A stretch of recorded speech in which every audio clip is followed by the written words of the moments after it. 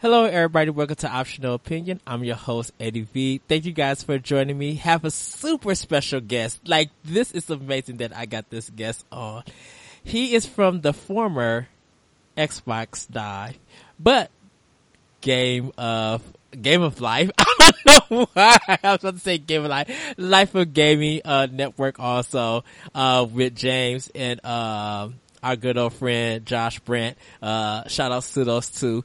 But everybody, please welcome Chris Wright. Hello, good sir. Hello, Edward. How are you, man? Dude, thanks for inviting me on. I wanted to start by saying, I just shamelessly went on Twitter and asked to guest host if somebody needed some help, and we put a little pause on the Xbox Dive, and you like instantly you messaged me, you're like, man, we need to talk, and we need to get you on. So we've been talking about this for I don't know a week or so, and dude, I'm glad to be here, man. I'm very honored that you asked me, and I'm glad to be on the show. Oh, well, you're welcome. And you guys can actually check out my episode because our special guest on Game of Life, we talk about sports games, and that's right. Was such a good episode. It was good. So, well, Chris, we would just want to know gaming history from you. So, let us know, what's your gaming history? Sure. So, my first console was the NES. I want to say I was 6, 7, something like that, and I got kind of hand-me-down. I think we hit a yard sale or something, and my mom got it, and we got it with the trackpad and the duck hunt gun, and so yeah. So I mean that was kind of my introduction to gaming as a whole, and but then probably one of my best moments, like personally to date, was when I got a Game Boy. I got a Game Boy. A Game Boy was my very first brand new console. And I got it Christmas of 1989, and it's a big giant block of plastic, just a big brick, and it lasted like 2 hours on those AA batteries, but it was the coolest thing to be able to have Super Mario Land just kind of in your hand, and Tetris, Tetris, man, it's so great. So yeah, I mean, from there, I actually did jump to a Genesis for a short time, and so I played a little bit on Genesis. I think a lot of kids, kind of in that early 90s era, the Genesis came out before the SNES, so it was easy to kind of jump over there, and had a lot of fun with that. And man, I've owned a Super Nintendo, I've owned Dreamcast, N64. I've never really been a PlayStation gamer, so I've never really. I owned one PlayStation hardware. I owned the original PSP. And I bought it so that I could break it and put ROMs on it so I could play old NES games on the go. So my only real love for PlayStation came from playing NES games again. So and that was of course look, we do not encourage pirating in any way, but that was before Nintendo got their virtual console stuff together. So a lot of those games, that was the only way to play them. So I had fun with that. But yeah, I jumped in with Xbox right at the very beginning. I loved the original Xbox. It was giant. The giant Duke controller was just bonkers. Yeah.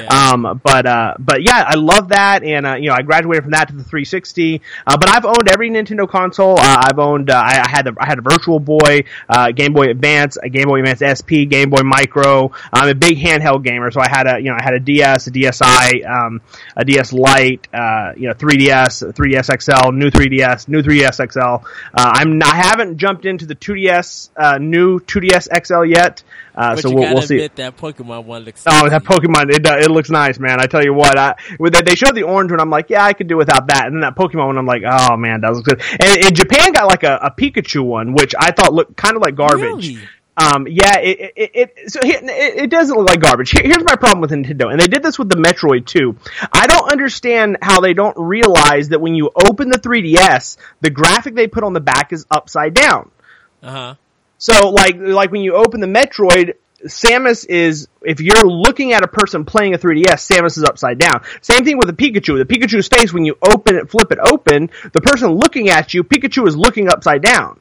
Like Apple and Dell and computers, they do this with laptops, right? That when you open it and somebody looks at the outside, they see their logo and it's just branding. And like Nintendo, I can't believe we're this far into them doing foldable dual screen systems, and they haven't figured out that they need to flip that graphic around. But anyway, the good thing about the Pokemon one is it's kind of universal. It's the same whichever way you look at it. It's just the outline of the Pokeball, which is super cool. Yes. So anyway, yeah. So now I have a Switch. I have Xbox One S. I have Xbox One X on pre-order. I'm a huge Xbox fan. Spend most of my time on Xbox. But I gotta be honest, I play the Switch a lot. I have some issues with the Switch overall, but I have always been a handheld gamer. It's been the way that I love to play. I'm a busy guy. I'm on the go a lot, and I've always loved just being able to have a console in my back pocket and to pull it out and start playing. And so I still love the Switch for that. And I've been playing a ton of Mario plus Rabbids. So good. I just actually got a Switch last week in Mario Rabbids. I got yes, and I just picked up Rayman Legends, so I had to start. Oh yeah, that's good too. Yeah. What do you think about Mario plus Rabbids? You liking it? I'm liking it. It's really good. I haven't been into strategy games, so I'm thinking just like, okay, if I do this, cause there's some stuff it doesn't teach you, but you just learn. And when you learn it, when you get to it, you be like, okay, now I'm like, as long as I could think about it, in a smart way, and I understand the mechanics, then I could use and get away. Cause I think it's like the fourth or fifth level where they're where you have to avoid the enemies. Yes. So I was just like, okay, they're going to be on the left side. I need to go on the right. And so my game plan was to make sure that they are in a distance that when I get to my other character, I could jump over them, but also be in enough space that they could hide behind a brick. Yes. Yeah. Cover is very important in that game. Yeah. Yeah, no, it's great, man. It's funny. So we got to tell this story. So you reach out to me on Twitter, and the first thing you said is, I want to have you on the show. What do you know about arcade games? And I said, not really a lot. Didn't grow up a lot in arcade. As I just, said, my first real experience was an NES, and I played, the occasional arcade game here and there, Simpsons, X-Men, those four player, type experiences, but not a whole lot. And then you're like, well, what do you know? So then you came back and you're like, well, what do you know about at least arcade fighting games like Street Fighter and Mortal Kombat? To which I respond, I even know less about that because the one genre I do not like very much is fighting. So, but it's funny because we're talking about Mario plus Rabbids. So probably my favorite genre in games is like this turn-based strategy, whether it's kind of like an old school RPG, but specifically tactics games. I love Fire Emblem. I love, Ogre Battle and, Final Fantasy Tactics and Advance Wars and, Mario plus Rabbids is scratching that kind of an itch for me. It's just my favorite type of game. So if they would have brought Advance Wars to that Nintendo Direct for Switch, I think I would have been done. Like they killed me with the Doom and Wolfenstein 2. Yeah. If they would have did Advance Wars, it's a done deal. It's literally a done deal. Yeah, it's got to be coming. I mean, they've got to know people want it. So hopefully one day. Yeah. So yeah, because I was asking you because Mortal Kombat 2 and Killer Instinct was big fighting games. So that's like, girl, do you know something about it? And you was just like, no, I don't like fighting games. I'm just like, ugh. I played a fair share of Smash Brothers, cause it's Smash Brothers. And, I played rounds of Mortal Kombat and Street Fighter, back in the SNES days. But it's never really been anything that I've really gravitated to. I did play, what's the new DC game that came out? Injustice 2. Yeah, so I played that a little bit and, it's fun. I'm a huge comic book fan. People, we don't have video, but I'm wearing a Flash shirt right now. So I'm a huge comic book fan. So that's kind of my entry into that game. And I kind of get bored with having to fight repetitively all the time, but the story in that game is great. So yeah. But anyway, yeah, so not a big fighting game fan.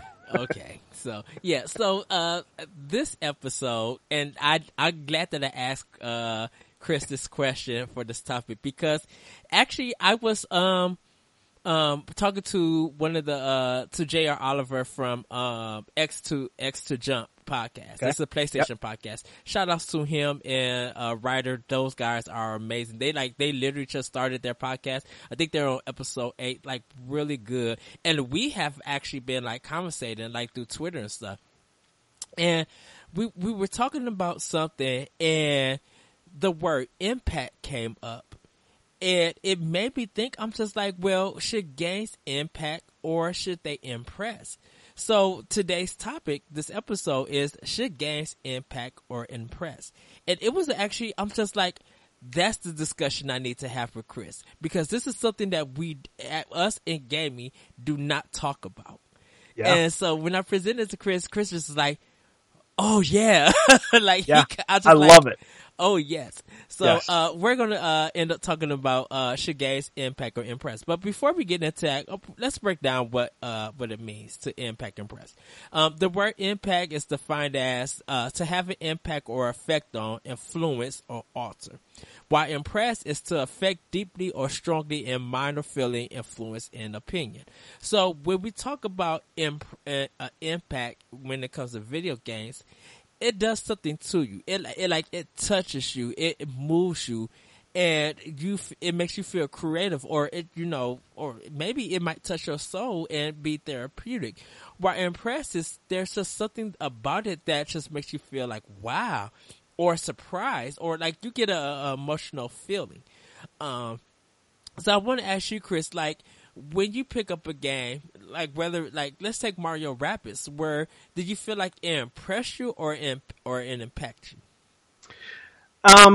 That's a good question. I want to preface it by saying I actually think the answer to this question is somewhere in the middle. So, and we're going to talk about this. We're gonna wax philosophical tonight. Yes. So just get ready. Just get you smoke a pipe or cigar. Just light it up and pour you some brandy. We're gonna have a nice long deep conversation. So I will say that the answer to your question is that I think Mario plus Rabbids impresses me. And we'll talk about kind of why, but it impresses me for a number of reasons. And most specifically is that this is the very first game. Maybe not the very first, but probably the most prominent game featuring Mario that Nintendo did not develop and or publish. This was all done by Ubisoft. And when I play it, it feels like Mario. I mean, it feels like a Nintendo game, and that is so super rare. You talked about Rayman, and Rayman is a fantastic game, and I love it. The music in it, the music levels that they do are amazing in that game, but there's still not something. It still doesn't have quite that pitch perfect touch that Mario games have, right? Yes. And so for me to play a game like Mario plus Rabbids and to not for 1 second feel like this wasn't developed by Shigeru Miyamoto himself, like, that's pretty impressive. Yes. And with Mario Rabbids, for a lot of us, or not a lot of us, but I didn't think it was real. And I was just like, I'll wait to I'll wait to something about it becomes revealed. Because you could easily be fooled by stuff nowadays with like Photoshop and everything. Sure. And when people were looking at it, they were already making a judgment saying that the game was going to be terrible, that this is a joke. And then they showcased it as the opening game at Ubisoft's press conference. And it knocked pretty much everybody who was watching the press conference. Was even the guy, creator of XCOM, which is like, I was even shocked and surprised. Yeah. So for sure, it showed you how, like, the trailer impact people because it surprised them on how good it looked. Yeah. And when people actually played it, they were impressed. Yeah, for sure. Yeah, it's almost kind of that perfect storm. And I actually think the implications of the game, and this to me is where the impact comes in. Uh-huh. I think the implications of the game are going to reach far far beyond even what it ever set out to do. And what I mean by that is, at this point, you're going to now start seeing Nintendo loosen the reins a little bit. And you're going to see companies get... So here's the thing that happens in games. And it's not just games. I don't want to say that. It happens in movies too. But you get to this point where you're kind of safe. And when you spend the hours and the time and the development costs into making a game, you want to make something that you know people are going to buy. Yes. And so whenever you're talking about a Mario game, you instantly think platforming, you think either 2D, side-scrolling, or you think, 3D mascot, and that's your idea of a Mario game. And so for somebody to put money into a game with Mario that's not gonna be that, that's a huge risk. And a lot of companies don't do that, because if they take that big of a risk and it doesn't pay off, you're talking about years lost, right? But when you see something like this, and you see that, I think the impact is that the fans are embracing this game.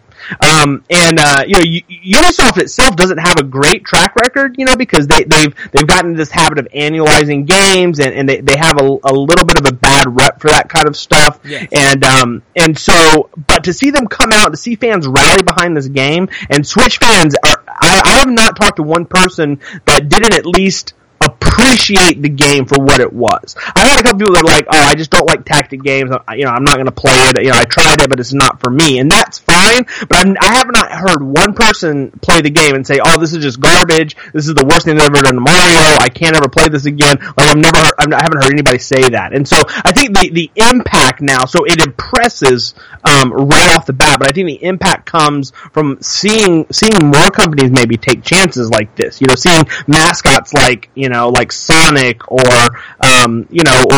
Banjo over at Xbox or something like that, Ratchet and Clank, seeing these characters, and maybe you throw them in something else, and you maybe roll the dice and see if you can make, a great game like this come out of nowhere. So. Well, if you, for those who are picking up or who already have, Metroid Samus Returns, when people found out that Mercury System was making it, they have a reputation of making one decent game and two bad games. Yeah, that's right. Yep.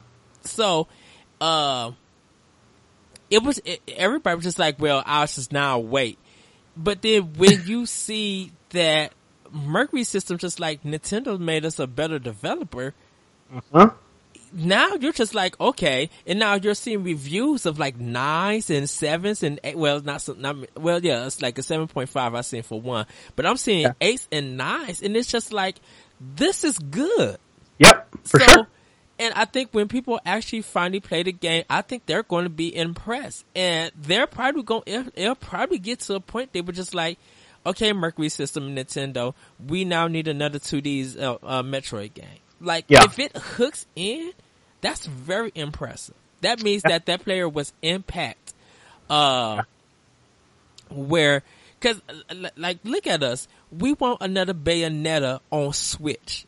When you take a series that was on two other main platforms, and it go to a platform that people didn't believe in, and A, the game comes out better than expected, B, it takes pretty much Game of the Year, and C, you got other publishers who now want you to make games with their properties because of Bayonetta, and you working with Nintendo.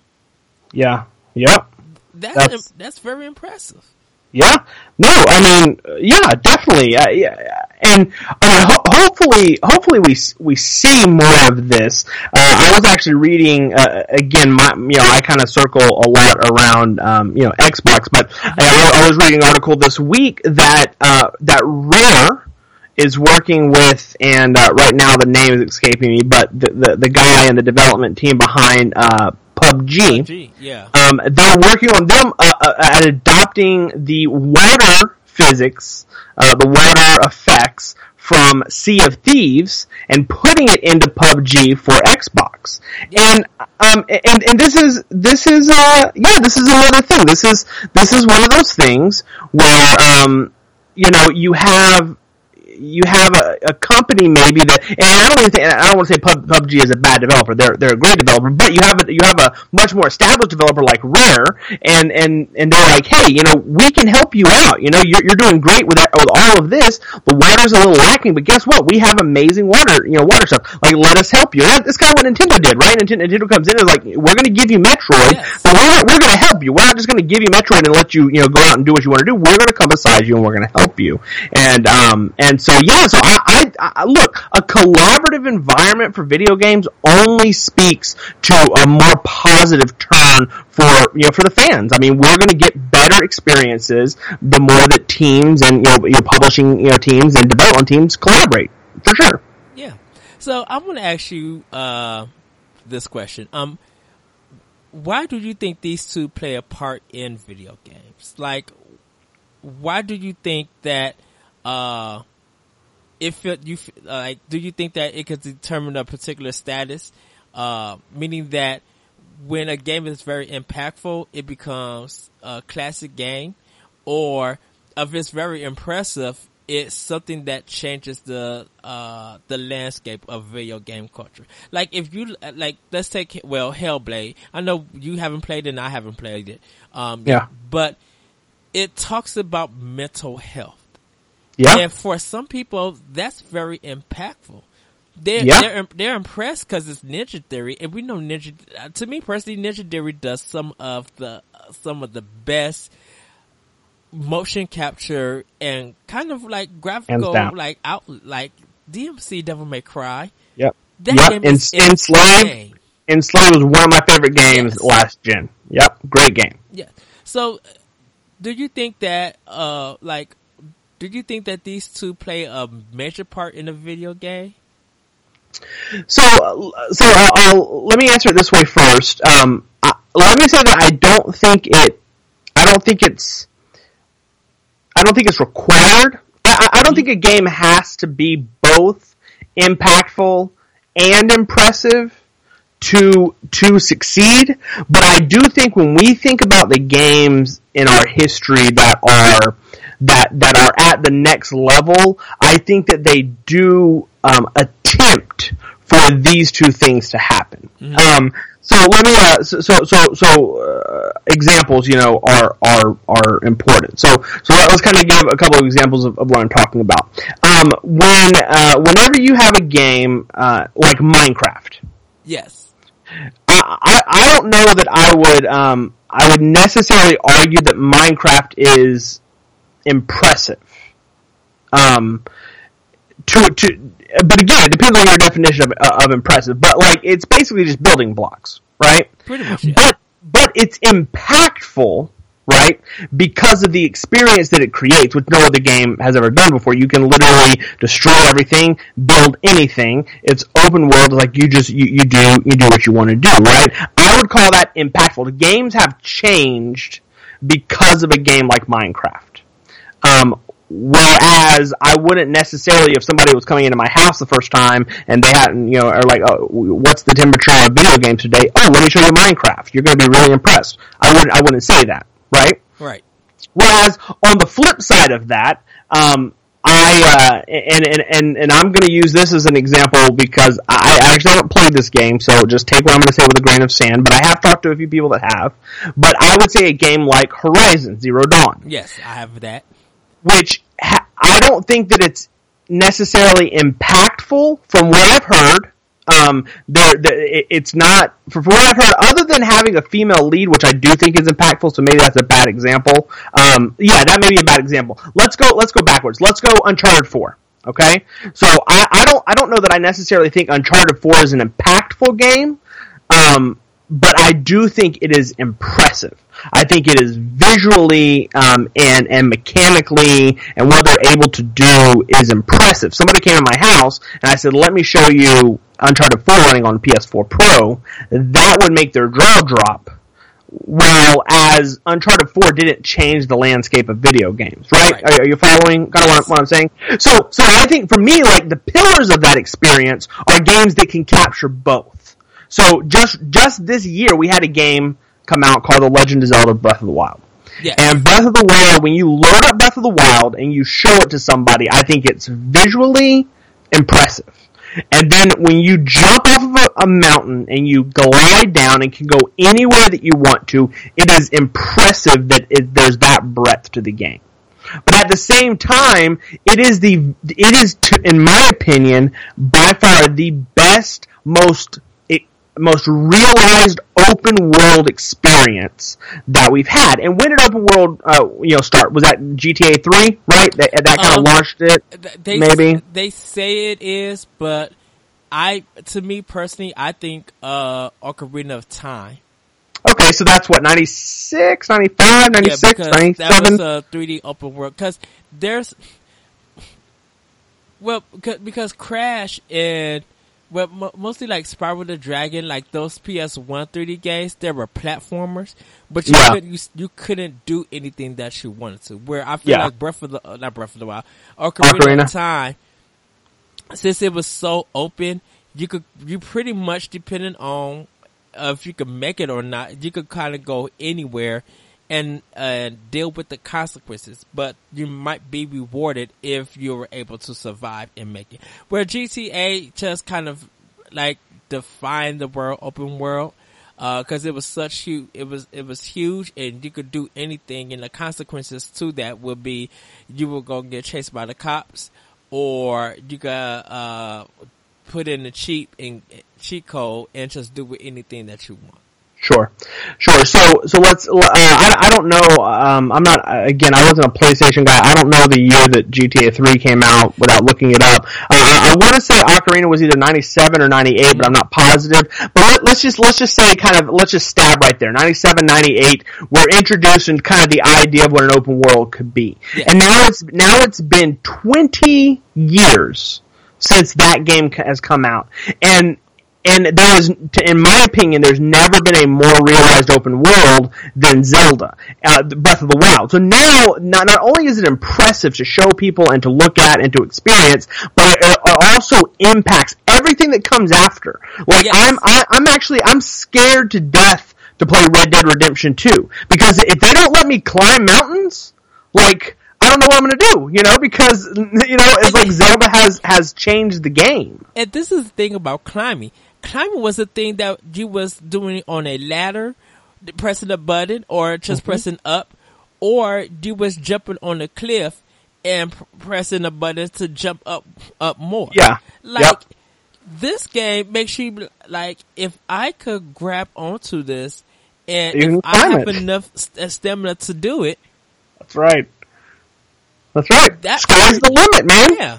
Literally, the sky is the limit in that game, and that changes things. So you have these games come by. I mean, we could go all the way back to a game like Mario 64, right? Yes. Mario 64 defined what 3D gaming was. Now, if you look, 3D platforming. If you look at Mario now, it looks awful. Like, Mario 64 is not a great looking game. Yes. But when it came out, was it 94, 95? When it came out in 1994, 95, and you booted that game up for the first time, and you could make Mario have a giant nose and squishy cheeks, right? And then you load up into that game, and your world completely changes, because up until that point, you've only played platformers from left to right, and it just breaks that wall, right? So at the time, it was visually impressive, and it was super impactful. So I think the games that stand the test of time really kind of hit both of those boxes.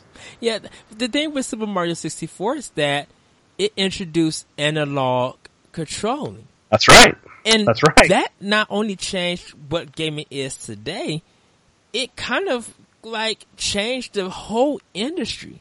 Because now it was just like your controls have to be as tight as Mario 64. That's right. And when your controls have to be that tight, come on now. Yeah. That's not only impactful to the player, that's on the industry. Yep. Yeah, and I will say that is one thing that Nintendo has done and just continues to do. Nintendo continues to raise the bar. And you can argue all day long about, they don't always have the most advanced systems or hardware, but what they do in software is constantly raise the bar for what's expected in a video game, and that's an amazing feat for them to do. You know what? I think when it comes to learning about video games, you always go to the software, and if you want to learn about them, Nintendo, to me personally, is pretty much the only developer I want to say publisher, but the only developer you can learn game design from. Yep. Because the thing about it is, you're not going to be making games that's going to be on that level. You're going to be making games that's going to feel almost copy and paste. If you don't believe me, look at the Call of Duty franchise. Yeah, for sure. Look at Uncharted. Like, you literally could say, as good as the developers are, a lot of that stuff is copy and paste.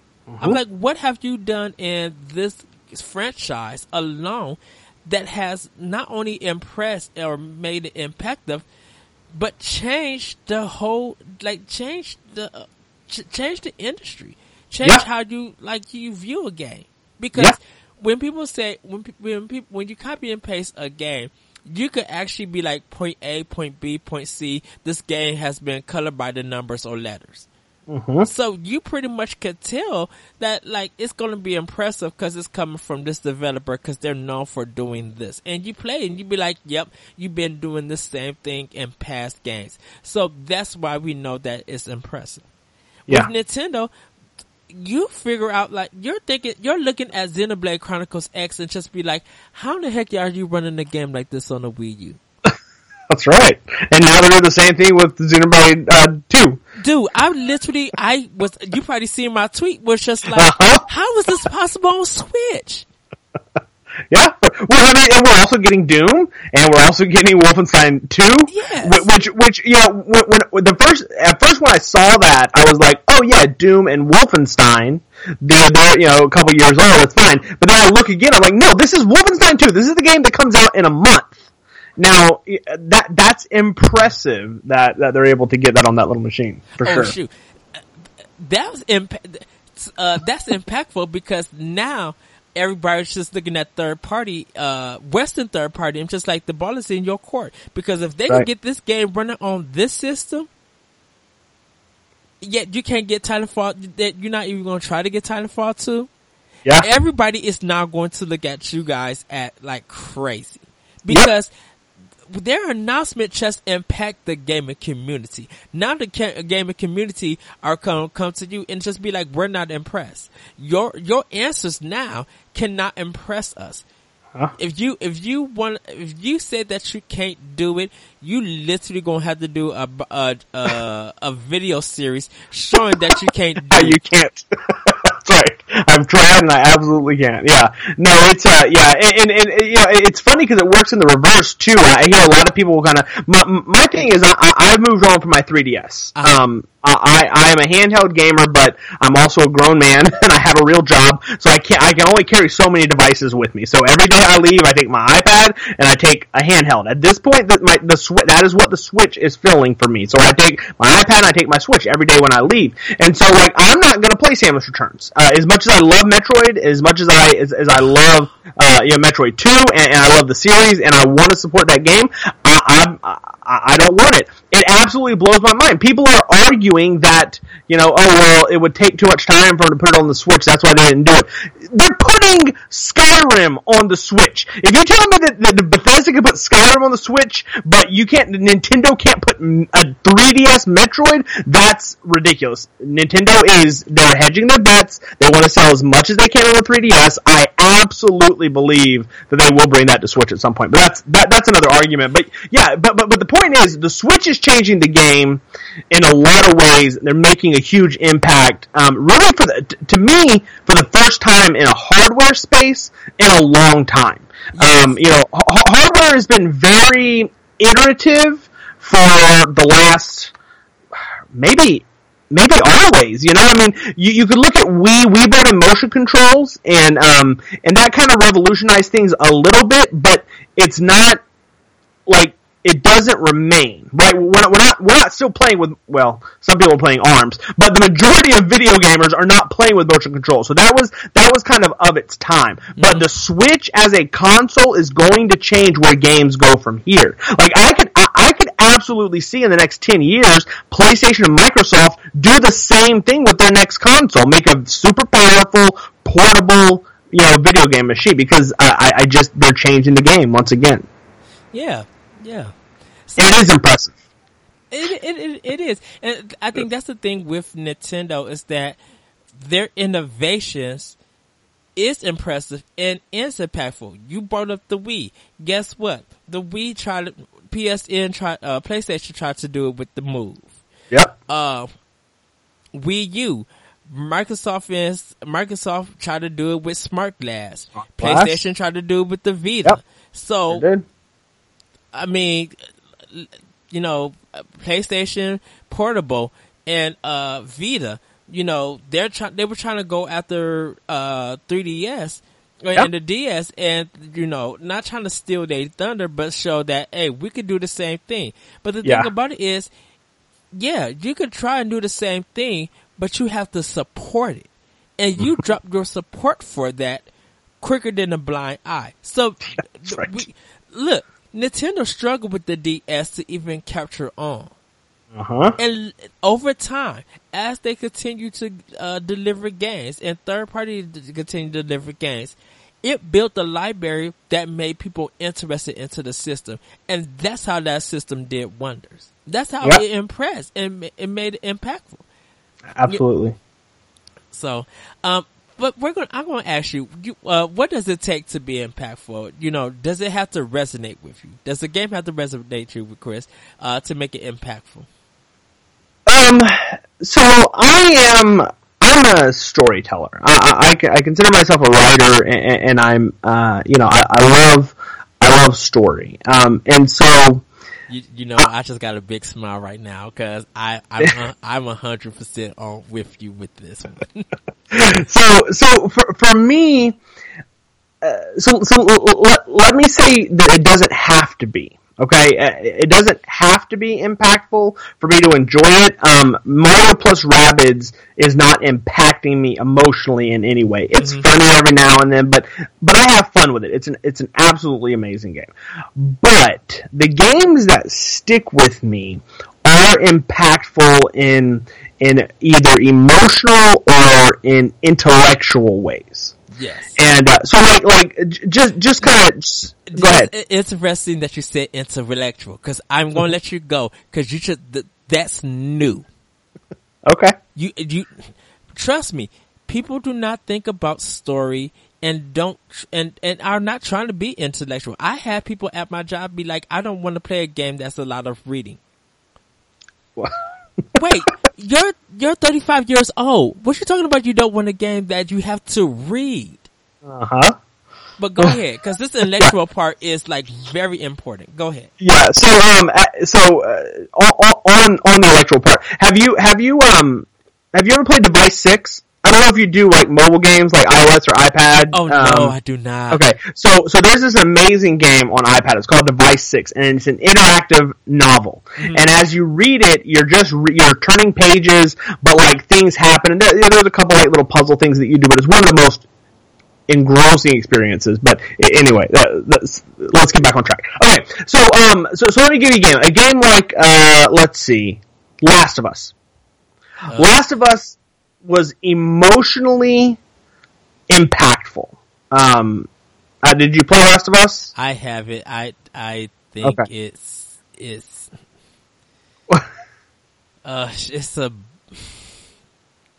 there's better stories. Okay, all right. Okay. Okay, let's go backwards. Walking Dead. Did you play Walking Dead? I have it. Still not impactful. It's a zombie game. You haven't played The Walking Dead, the first season of Telltale's Walking Dead? I have it on PS4. I played it, but I think you played all the way through. All 5 chapters. I got 2 more chapters I need to do. Okay. So the ending of that game is very impactful. It's great. Well, I'm trying to get. What about Final Fantasy VII? Yes. I played it completely. So, we're gonna spoil Final Fantasy VII. Was it a 20-year-old game now? I'm sorry for spoiling a 20-year-old game for you. So, you get to the middle of that game, right? Yes. And Sephiroth comes in, and he just straight up murders one of the biggest characters in the game. Right? Yes. Did that impact you at that moment? That threw me for a loop. Sure. Because it came out of nowhere. You've never seen storytelling. You never seen a character die in a manner like that in a cutscene. Mm-hmm. Like to visually see it, you're like, wow. Yeah. Especially, I mean, it's funny if you look at now, like if you don't know what we're talking about, just Google Final Fantasy VII death scene, and you watch it. It will not have the same impact when you watch it on YouTube as you did playing it, because at that time our eyes only knew that games looked that good, and for that time, Final Fantasy VII was a beautiful game. Yes, it looks like total garbage now, but at that time, like, you're completely engrossed in that experience, right? And you have like this emotional impact because you are emotionally involved with these characters. Yes. Right? And so that's very that's very, very telling. There are others. I mean, Half-Life, Half-Life comes to mind. The end of Half-Life is another game that emotionally kind of gets you invested in those characters. And so there are games that do that. When I said things like intellectual, I think of a game like Braid. Did you play Braid? No. It was an XBLA game. Okay. No. So the XBLA game. I've seen it, but I know what it is. I know what happens at the end of it, but I just didn't play it. Okay, so we're gonna spoil Braid for you too. So listen, we're spoiling all kind of games. We should just put this spoiler cast before we got on here. So one thing I love about Braid, and this is what we're talking about, people that don't like to read. When you play Braid, every level that you start, there are podiums.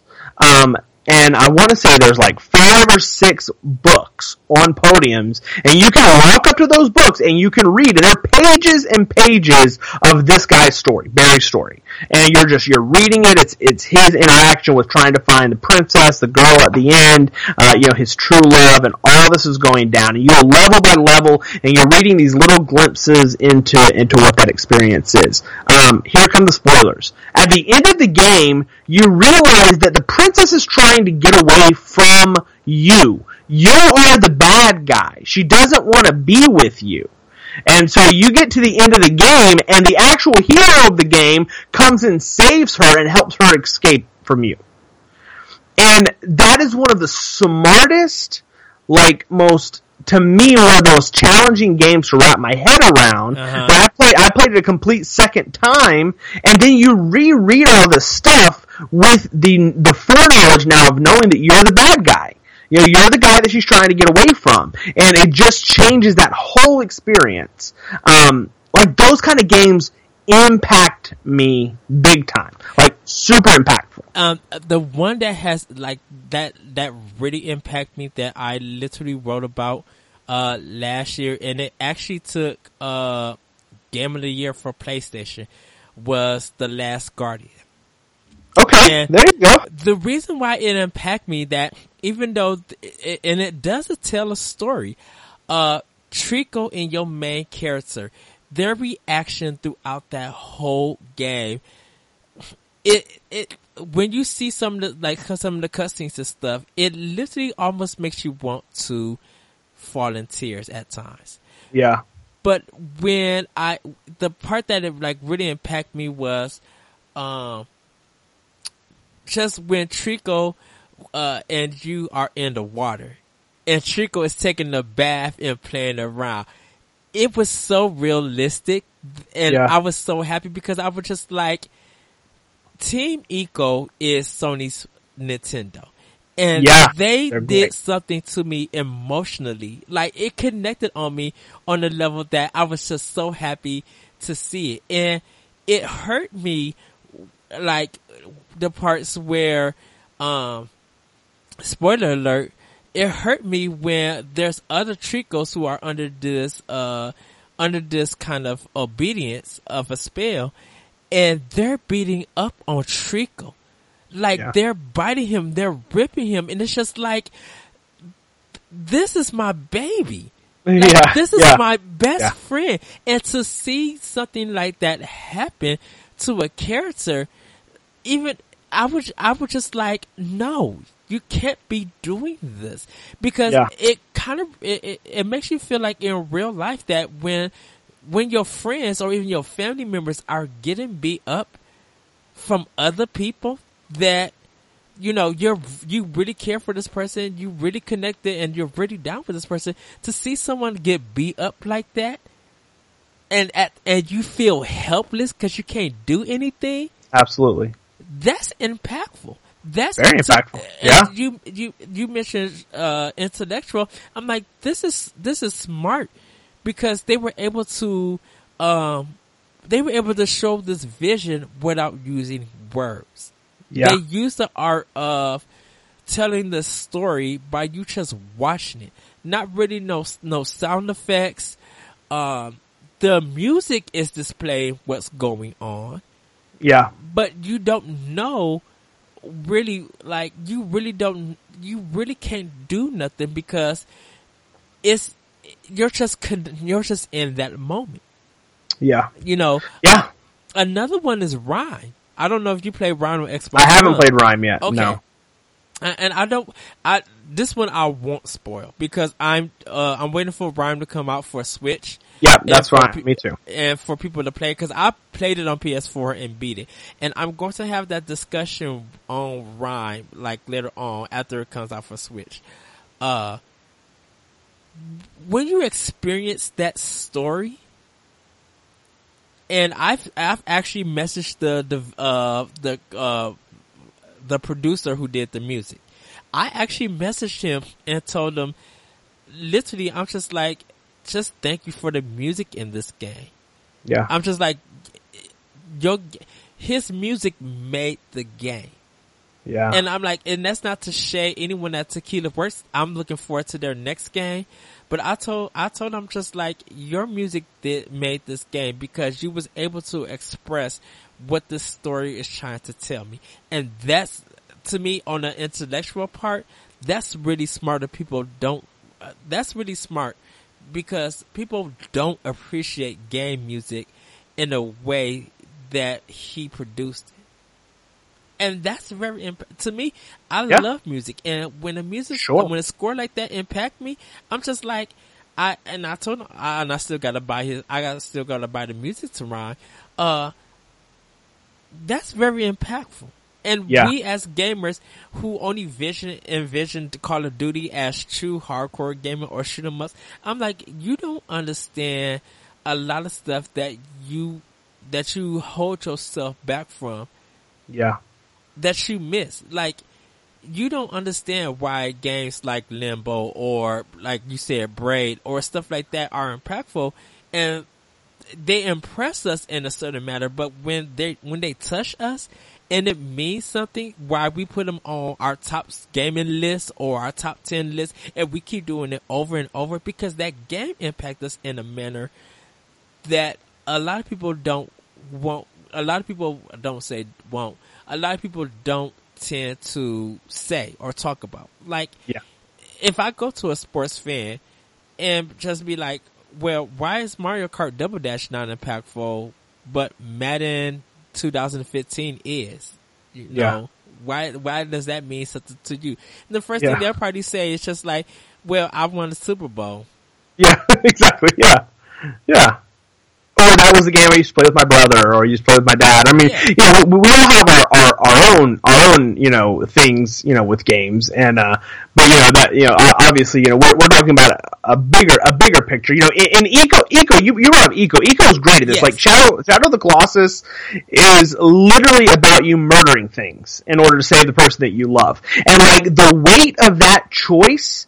Like, what lengths would you go to attempt to save the person that you love? Would you literally hunt down and murder what appear to be pretty innocent, creatures in this whole synopsis, and just like the idea of the lengths that we would go to in what our humanity is, and what our devotion and what our love is, like those are great things. Inside came out. Inside was probably my favorite game of the year last year. I don't know it did eventually come to PlayStation. Have you played Inside? I have it on PlayStation, and okay, we're just gonna have this discussion. This is optional opinion. Everybody know how this rolls. This is how freedom works on this show. I literally think Inside is an okay game. Okay. I've got to play more of it. It's not Game of the Year material to me. Okay. Well, have you beat it? Not yet. I cheated and seen the ending because I didn't plan on buying the game. I seen it because at that time it wasn't on PlayStation. So gotcha. I was just trying to see, what this game was trying to offer and what everybody was talking about. And I seen the ending, but, that didn't when I seen it on sale for PlayStation, cause I got it on PlayStation like for $5. So I was just like, okay, I'll pick it up now and go through the game and see what everybody's saying, because just seeing the ending doesn't correlate to what you experienced about the whole game. No, not at all. So I will say this, we came back to the idea that I told you that I really enjoy games that are intellectual. Yes. And to me that, like, Inside is a great definition of that. There is no hand-holding in Inside as far as storytelling goes. Yes. You have no idea what's going on. You don't know if this is the real world. You don't know if this is a fantasy world. You don't know if this is the past. You don't know if this is the present. Like, you don't know where you are. Nothing is told. And so it does this amazing thing where it's all environmental, but just kind of like you're talking about, the soundtrack is eerie and it has such great sound design. When you hear, footsteps coming up behind you, or, the wind blowing in the background, it's amazing sound design. But it is a game that causes you to, at every turn, really forces you to try to figure out what the heck's going on. And you can play that game 10 times, which I beat it maybe 3 or 4 all the way through. Mm-hmm. And each time, there's a little bit more intrigue that I have into what is actually going on and what I think about it. And we'll probably never know. I mean, the developer's probably never going to come out and be like, this is the definitive thing that's happening. But, like, I have all kinds of theories on how is the kid escaping? Is he going back? Did he know somebody there? Was he being drawn? Is it all made up? Is it all like just a hallucination that he said? Like, there's so much there to digest. And kind of just what you're talking about, the idea with Last Guardian in a different way, but the fact that the world just tells you enough and lets you have the experience that you're having. And like, my experience with Inside was the lights were off, my headphones were on, it was quiet, and I'm just playing this game, and I'm completely immersed in it, and I'm like sucked into this world, And can I give it to them for that trailer? That Inside trailer that Inside trailer made me want to play Inside. I just didn't go ahead and buy it, because it was one of those games that, we just dropped it on Xbox One. I'm like, you did? Oh, okay. I'm like, you dropped it at a time where I got like 75,000 games that I need to play, review, and blog about. Like, I don't got time for this. That's true. No, and I'll say, we mentioned Walking Dead a little bit. Walking Dead is another game for me that, one of the things that I like about Telltale, and Telltale's one of those games, kind of their overall game, series, all the different games. I don't think that they're impressive. I think visually they look a little rough. They're very wonky, bad frame rates, just not great, like in that perspective. So I don't think that they're impressive in that way. But, Walking Dead was the first time that a game really allowed you to have kind of that kind of choice, like life or death, impactful kind of choice over 5 different episodes. And by the time you get to the last episode, if you play it from the beginning and you're really invested in it, like you're invested in these characters, and when one of them dies, I mean it's impactful, and it is a zombie game, and it's, and all those tropes are there, but, if you let yourself kind of get to know these characters, and then you make a wrong decision or something, and then one of them ends up dying, it's pretty impactful, it's pretty brutal, and I think the story, like, in Batman, The Telltale Adventure, like, that is impressive. Like, Batman's so good. Oh, it's so good. I'm waiting for all of part 2 to release. Yeah, I haven't started part 2 yet either, but yeah, Batman's great. So I got the Wolf Among Us for PS4. I should have got it for Xbox. That game is so good. The story is kind of weird, but cause I love psychological and I love mysteries. I love stuff like that. And it hits on both of them. Yeah. With ease. And I'm just like, oh yes. This is impressive because they're meeting all my needs for this game.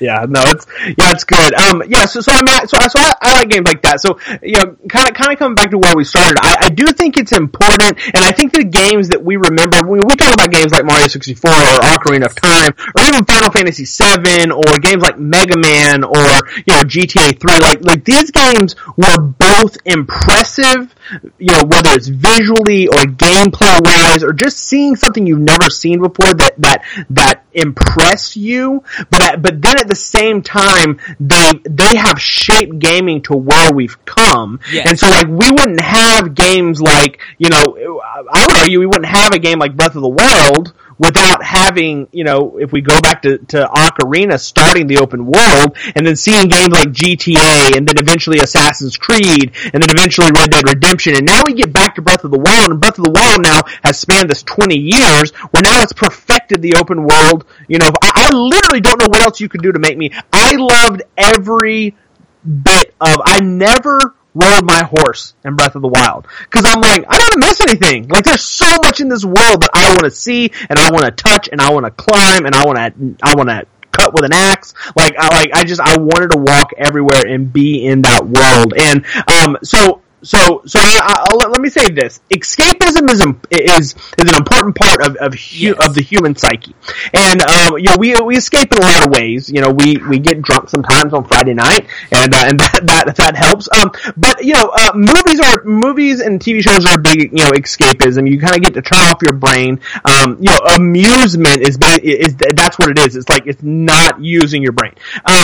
But video games take that and they add a layer of interactive behavior that you can't get anywhere else. I love watching movies, and when I watch, something like Guardians of the Galaxy Volume 2, and I'm laughing, and this is a great experience to watch, but I am not interacting I have no bearing on what's happening. I'm just watching. I'm a spectator. And what video games allows you to do is video games allows us escapism to come in, and it allows you to participate. Yes. In the actual escape. And that is something that no other medium can do. And that is something that I think is probably the primary, whether people can quantify it or not, I think that's the thing that sets video games apart, is that it allows you to experience the actual escape, which no other medium can do. Yes.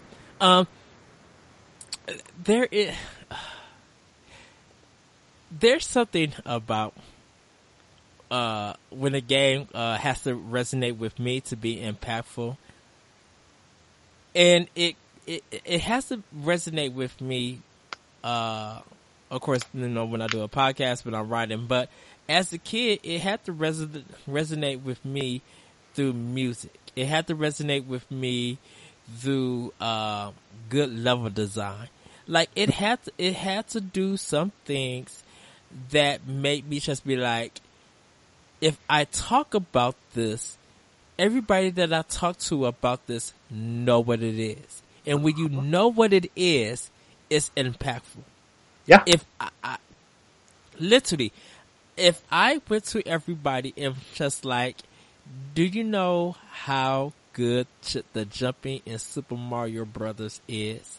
And if I could get thousands of stories of just how much people thought that long jump, that they thought they was gonna fall into a pit, but yet made somehow just enough. Yeah. Just enough. Look at Super Mario Maker. Uh-huh. That's impactful because you're designing something that for us retro people, for us older people, we played Mario, and those who didn't play Mario at least played the platform game, so you know how attacking and the jumping works.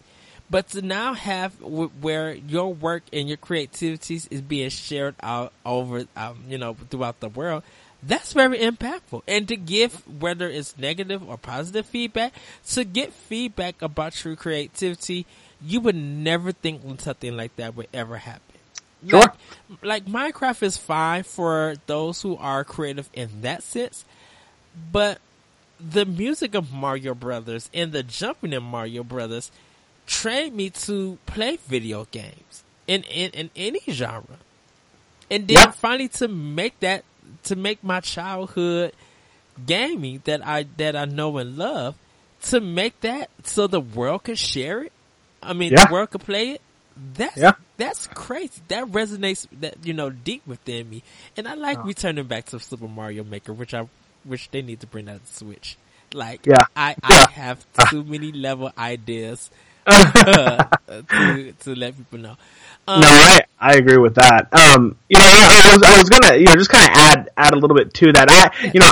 I feel like that we are goals driven people, right? Not people in general, like the human race. We're goal driven. We are driven to complete something, to be the best at something, to achieve something. Achievement is so huge in the psyche of people. We want to know at the end of the day that we did something. Maybe it's just that we didn't die, but like some days the fact that I don't run my boss over in the parking lot, like that's an achievement for me. You know what I mean?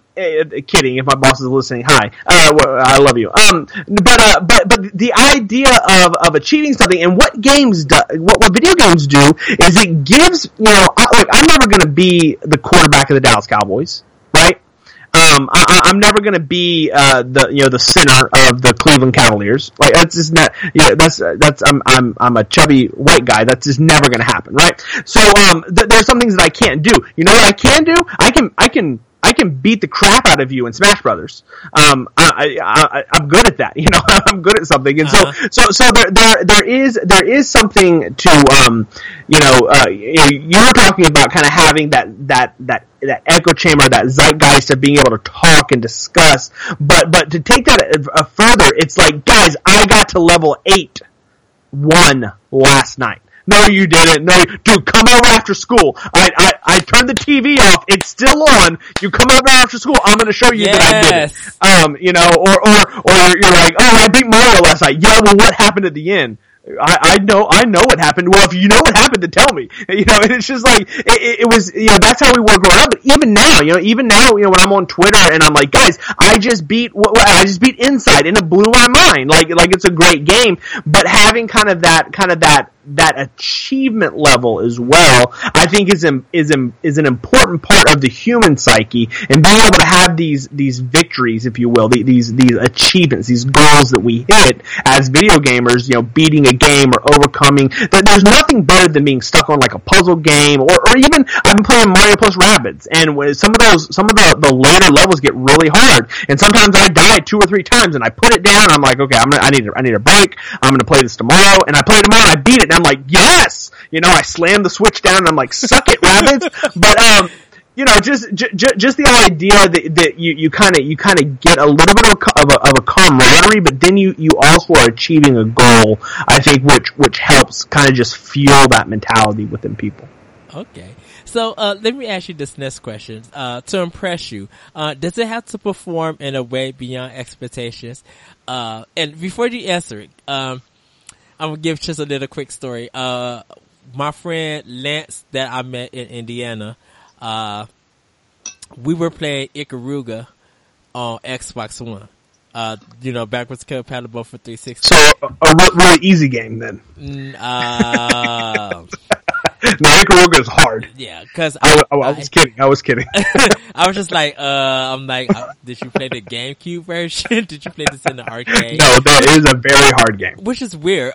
There's a place called Galloping Ghosts. They're the one that have Primal Rage 2, the arcade game. It was never released, but they somehow have a copy. They have the actual Japanese version of Ikaruga.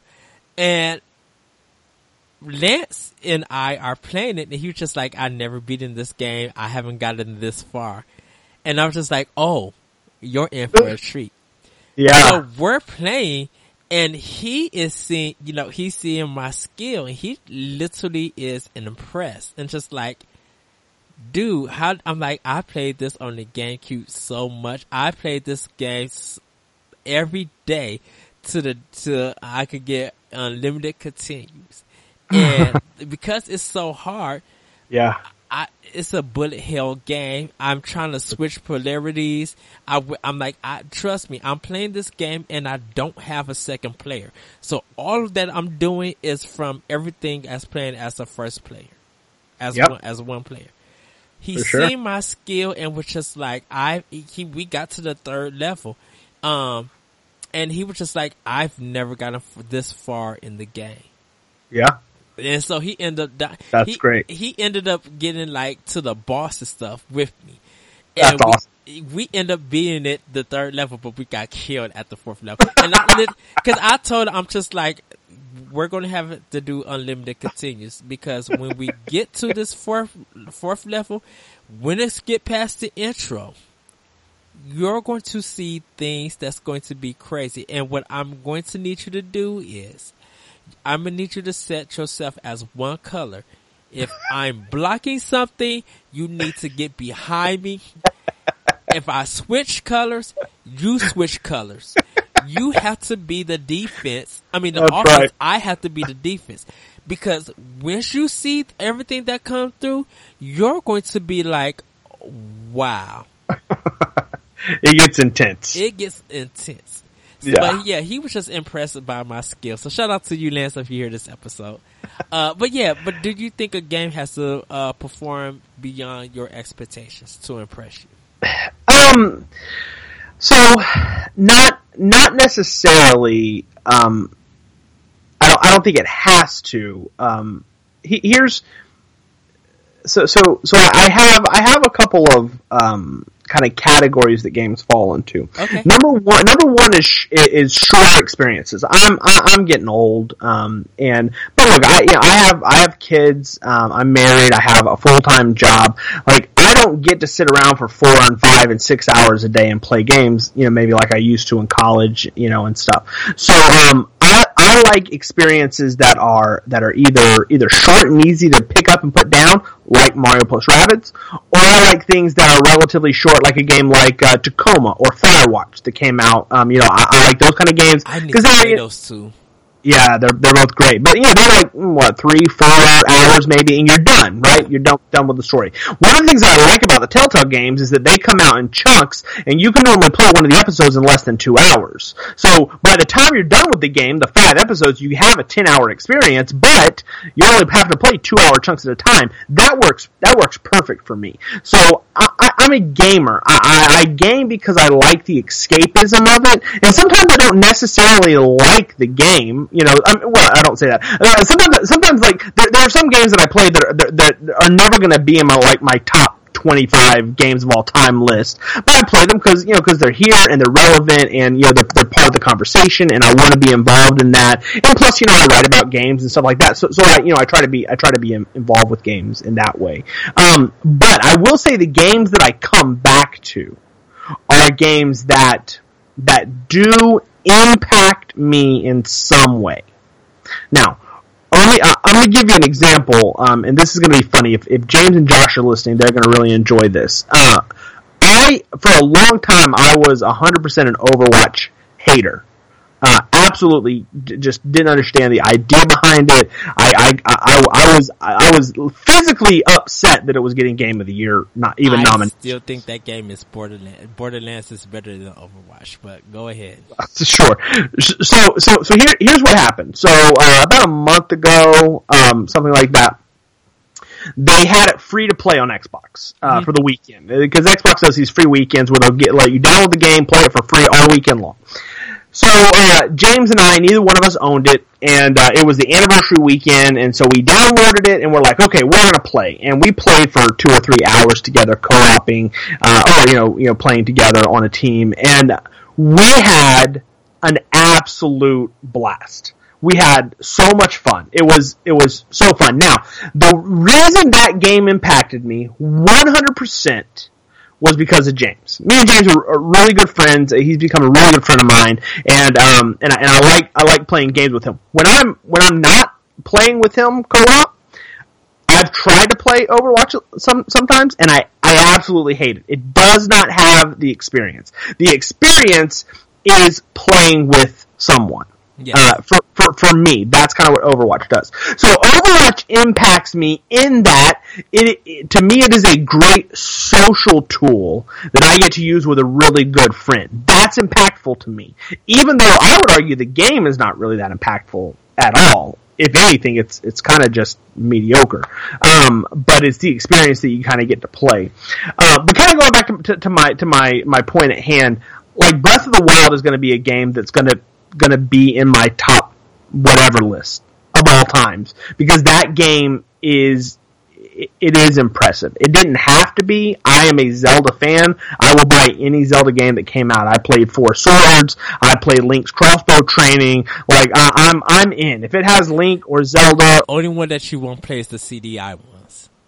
No, well, I missed those because I didn't have a CDI, and I've never had the opportunity. Let's be honest. If they brought remakes of those to the Switch, I would probably buy them. I would.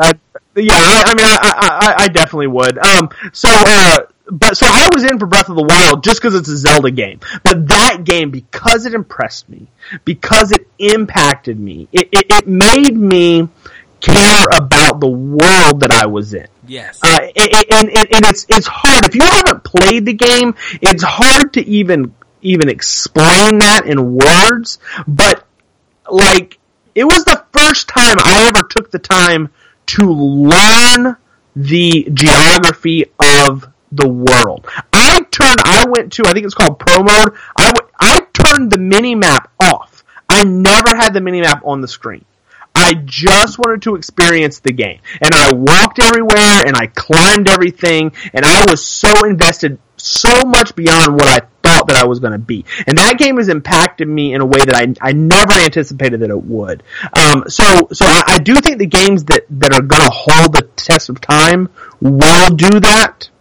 But at the same time, I play Madden, and I play Rocket League, and those games aren't necessarily impressive. They're not necessarily impactful. I mean, they do some really cool things, but, at the end of the day, 50 years down the road, when my kid asks, what was the greatest game you ever played? I'm not going to say Overwatch and Rocket League. I mean, it's just, those are not going to be the games. It's going to be Breath of the Wild. It's going to be, Mario Galaxy. It's going to be those types of games. Yeah. The games that's going to impress me, and the way they perform way beyond my expectation, it's definitely the art. Like, oh, that's great, yeah. I looked at Link Between Worlds. I looked at that art style. I looked how fast the mechanic that it was going, like how fast it was going, and I kind of wanted to message Nintendo, just be like, you need to remake a Link to the Past in this engine with these graphics. Yep. Keep everything the same. Remake everything in this game, because that's how impressed I was. I mean, I was a little bit impacted, but I was impressed to see a handheld game could do something like this. That could be this enjoyable. And then was way impressed when it took Game of the Year. Like, a handheld beat all the consoles, that even for some people, even PC. Yeah. Like, sure. when's the last time a handheld did that? That's super impressive. Yeah, for sure. No, that's great. It's funny. We keep coming back to Zelda. If we go back to 85 in the original Zelda, like Zelda impressed and impacted video games from the beginning. But you bring up art style. I will never forget Zelda Wind Waker. Up until Breath of the Wild. Look, I don't know where Breath of the Wild's going to fall. It's too early for me to put it on my list yet. So not counting Breath of the Wild, Wind Waker is my favorite Zelda. 100%. A lot of people say that. And Wind Waker, when Wind Waker HD came out for the Wii U, which is one of the only Wii U games that I actually still own, that game has not lost 1 ounce of charm and visual fidelity. That game is gorgeous to this day. I love that game.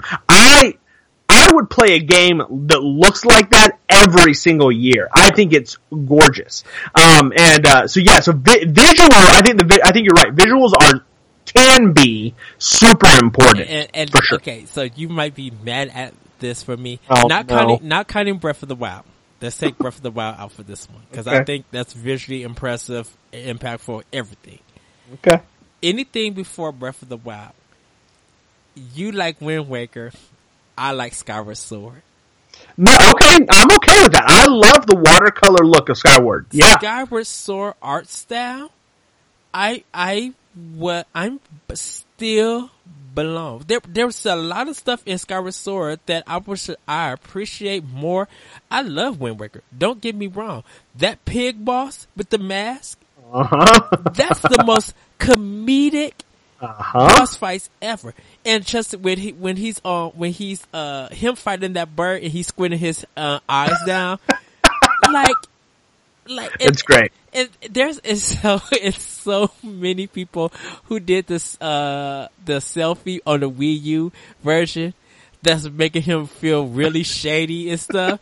Just like, oh, another time, like really. Like, that stuff is funny, but just to see that game run and the hate that it got when it came out. And then it snatched not only the wigs, the toenails, the teeth that was in it snatched everything and was just like, this is game of the year. Yeah. If you refuse to play this game, you don't understand what it is to play a video game, because it was that impressive. It's still impactful. I still love. I always said this. The only reason that I bought Grand Theft Auto 5 was to get a $40 gift card so I could buy Wind Waker. I didn't care about Grand Theft Auto 5. I'm just like, let me play this game to see if they redeem themselves from it being garbage. Nope, it's still garbage as usual. So I'm going to use this gift card, and I went to work. No one was trying to buy Wind Waker. I picked up the first copy, bought it with that gift card, paid the rest of the difference, and skipped out the store and got in my car and left. That's so good. It was just like, this is if now come on, Nintendo, y'all gotta bring Skyward Sword to Switch. Yes. So I agree, and I like Skyward Sword. Skyward Sword is one of the only Zelda games I didn't beat, and the reason is because I really just could not take the motion controls anymore. But I absolutely not only the visual fidelity of that game, but I think it was and still maybe, Breath of the Wild, again, is still pretty new. It may be the best interaction that Link and Zelda have ever had in a game, up to Breath of the Wild. And Breath of the Wild, again, like I said, it's still kind of early. We'll see how that pans out. But it's such a good story. The thing with Zelda is, and we'll get back into the topic, the thing with Zelda is that I rate Zelda 1, Link to the Past, Link Between Worlds, Twilight Princess, Ocarina of Time, Wind Waker, Skyward Sword, well now 4 I should say. Those are all my number 2s. Like, they're all equal. Gotcha. you know what? Even So what's number one? Breath of the Wild. Breath of the Wild took literally Breath of the Wild took number one. The DS games go in my number 2 spot also. Yeah, I love both. I love Minish Cap on the GBA. I thought was great. And yeah, Spirit Tracks and Phantom Hourglass were both great games. I'm sorry, I forgot Link's Awakening on Game Boy. Link's Awakening, Game Boy is a great game. I'm sorry. Okay, so I have to push everything else to number 3. Link's Awakening is number 2. Me and Corey from NGR, we were talking about how powerful Link Awakening is, and just when I'm buying the regular game, being it on the original Game Boy, and then I'm buying the DX version for Game Boy Color, and then I'm playing both versions on my Super Nintendo on the Super Game Boy. Come on now. Yeah. It's a great game. I mean, to be honest, I mean, I love Four Swords. Yes. I mean, I even like the little 3-person game that they released. I just don't have 3 people to play with regularly. Was it Triforce Heroes? Yeah, Triforce Heroes. Yeah. I mean, look, I'm in for Zelda, so that's the. But yeah, Skyward needs. I do want to play Skyward. I hope that Nintendo will seriously consider porting that to the Switch. I would really love to actually beat that game. Is it bad that Majora's Mask is my least favorite, and I prefer Zelda 2 over Majora's Mask? that may be a problem, but I mean, let's have Zelda this. 2, Come on, let's have this. Zelda 2 is kind of garbage, man. No, Majora's Mask, I wouldn't put it at the top of my list either. I appreciate it for what it is. I appreciate it that it's really the only Zelda game that really went against the grain. Yes. And for that, you know, we were just talking about Nintendo giving Mario to Ubisoft, right? So like, you know, for that, I applaud Nintendo for trying something different. Mm-hmm. But yeah, I mean, at the end of the day, I mean, for me, Twilight Princess is by far the worst Zelda game ever made. So I would put Wind Waker. I mean, I would put Majora's Mask ahead of that. But I'm clutching my pearls with that, dude. Like the dungeons in Twilight Princess, I love. They call it the Dreidel of Death, the time thing.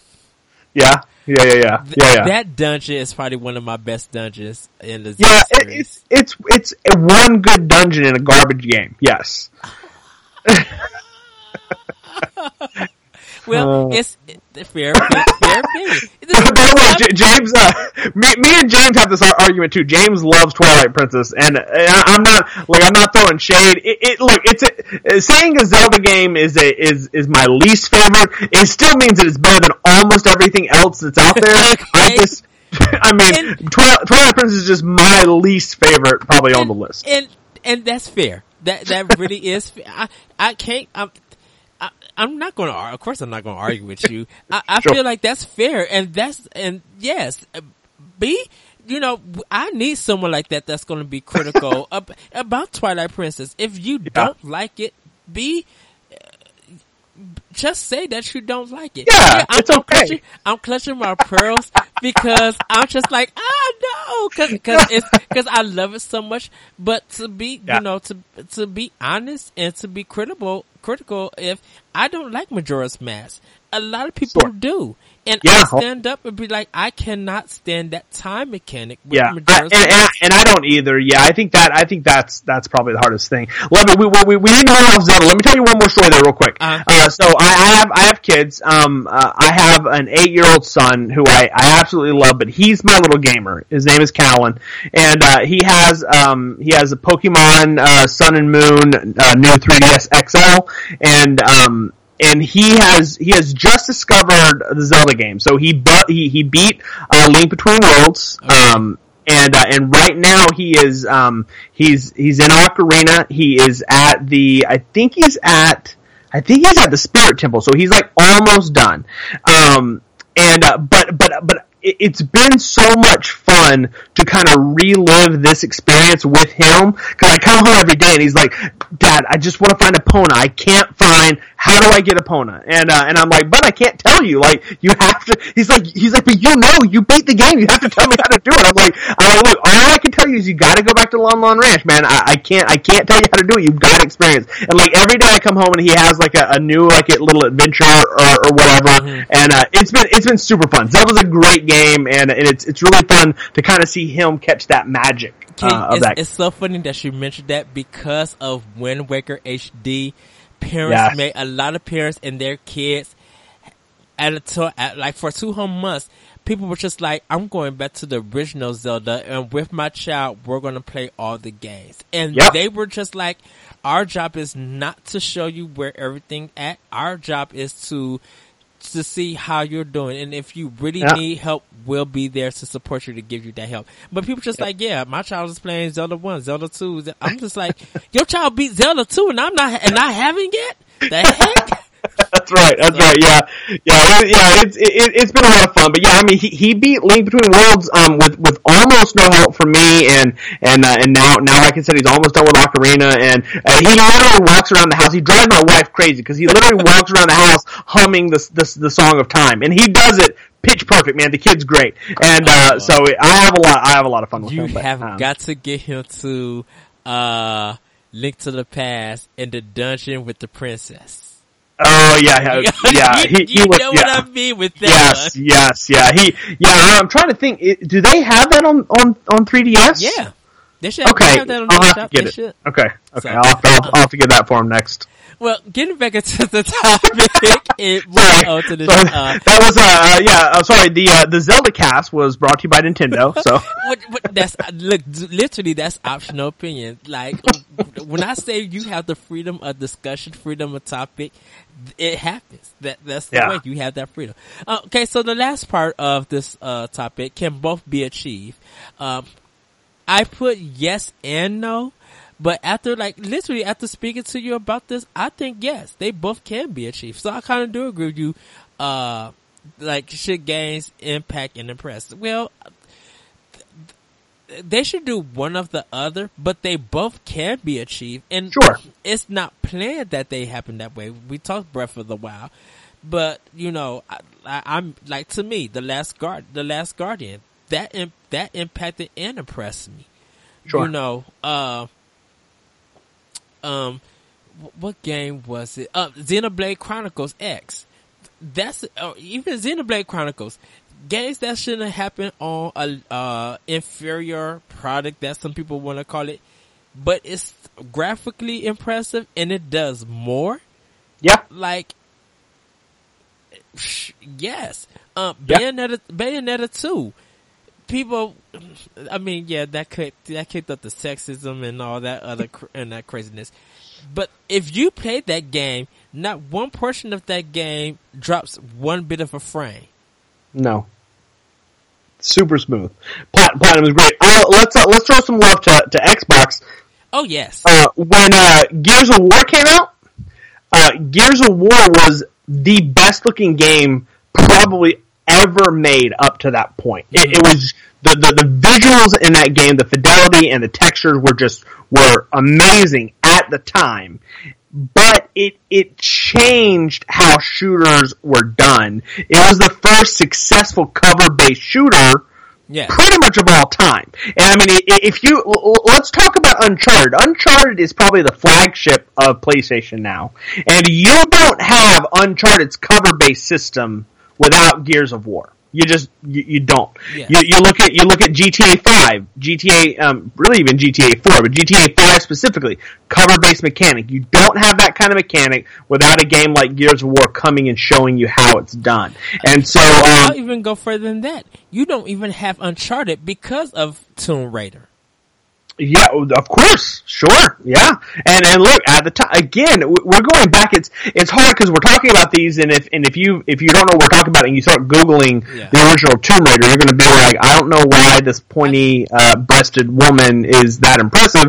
But at the time, man, it was amazing. With Xbox, Halo Oh, Look, of course. Halo's online infrastructure and those maps, dude. Yep. How many people were not at different other people's houses with LAN parties, That's hooking right. up their systems to play That's right. Halo? I had, Right. trust me, I had major issues with Halo. I did not like Halo, Halo's great. but just like when you and James with Overwatch, I played a few matches of Halo with my friends. We had a blast. The commentary was off the point. My friend is a sniper at heart. Yeah. And any first person shooter that we played, he's gonna be a sniper. Ah. He knows all the good plays. Because I'm trying to chase my friend in Halo to kill him, he saves him by headshotting me. And I look at him and I'm just like, are really? He just smiles. It's just like, he knows what's up. hey. He's just like this. I have to look out for my brother. I'm like, I'm your brother. That's right. Oh man, Halo was so impactful that you don't have first person shooters like Halo. The recharge system with the shield, the double guns, like you don't have all that stuff. And you jumped to Halo 2, and Halo 2 launched online. I mean, Xbox Live launched. I mean, we don't have Overwatch, we don't have PUBG, we don't have Call of Duty without Halo 2. Like it just first-person shooters as we know them today, multiplayer-focused, we do not have without Halo 2. Right. I mean, Counter-Strike to a certain extent. So I guess what I mean is on console. We don't have them on console the way we do today without Halo 2. Because if we go by console, of course, GoldenEye 64 is going to be mentioned first. Yep. But Halo changed the whole game. For sure. Like, that changed not only, I will always give it to Microsoft and Bungie about that. They changed the industry, and they changed first-person shooters with Halo. Yep. You know. I mean, it's great. But I mean, yeah. I mean, so I mean, the simple answer to the question is that a game can do both. I don't think many games do. Mm-hmm. And I think, and so again, going back to, when we have these conversations where we sit in a room with friends that are gamers, and we have the conversation, what are your favorite games of all time? There's a lot of people that are going to say Lego Star Wars The Force Awakens, which I absolutely love the Lego games, and I play it by myself, I play it with my kids, they're fun games, but that's never gonna it's not impressive in any specific way, it's not impactful, it's just a mascot platformer, puzzle platformer. It's fun, it's there for a purpose, it's escapism at its core, but at the end of the day, that game doesn't change a person's perspective of life. When I sit down, I'm gonna talk about games like Gone Home, and I'm going to talk about games like Oxenfree, and Inside, and Breath of the Wild, and Ocarina of Time, and Final Fantasy VII, and,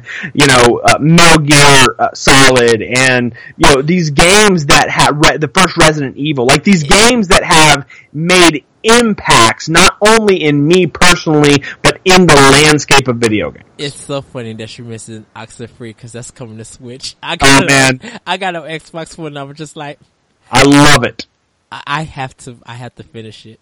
Oh, Chris, get so me. Good. Get on me, okay? I'm gonna start tweeting you every day, be like, what did you beat today?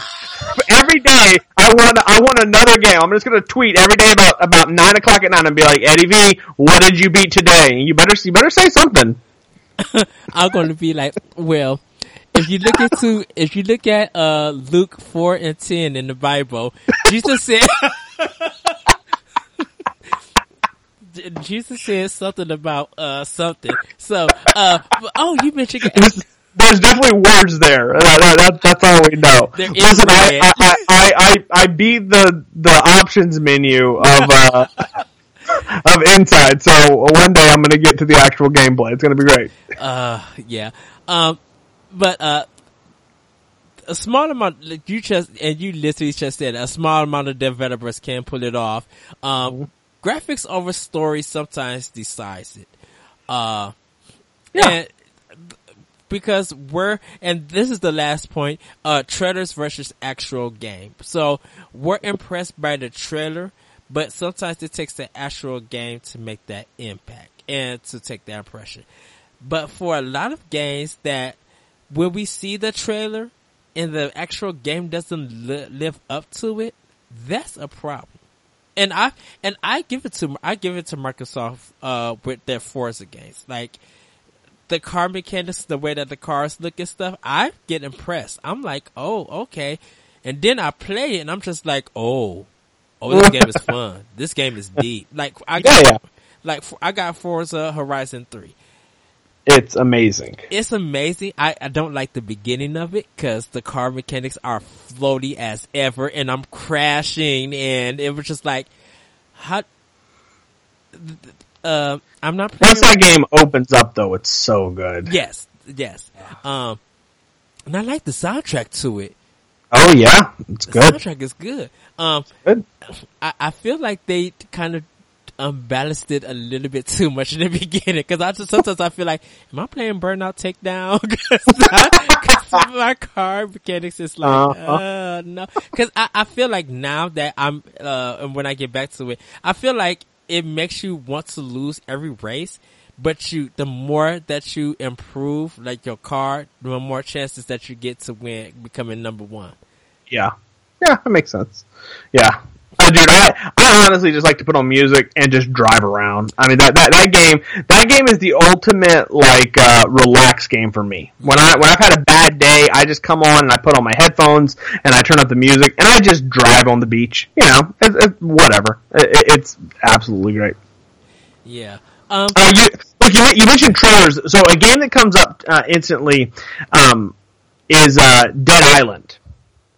Yes. I don't know if you remember this, but Dead Island did this amazing trailer. Very cinematic, very melancholy. The music is haunting, and it shows a girl that was laying on the ground, and then they start reversing time, but then at the same time they start at the beginning and they start with time forward, and they keep flashing back and forth. And what you eventually find out is that she's vacationing with her family. Zombies apocalypse breaks out. They get in the room. They kill the mom. They kill the dad, and she gets pushed out of a window and lands flat dead on the ground.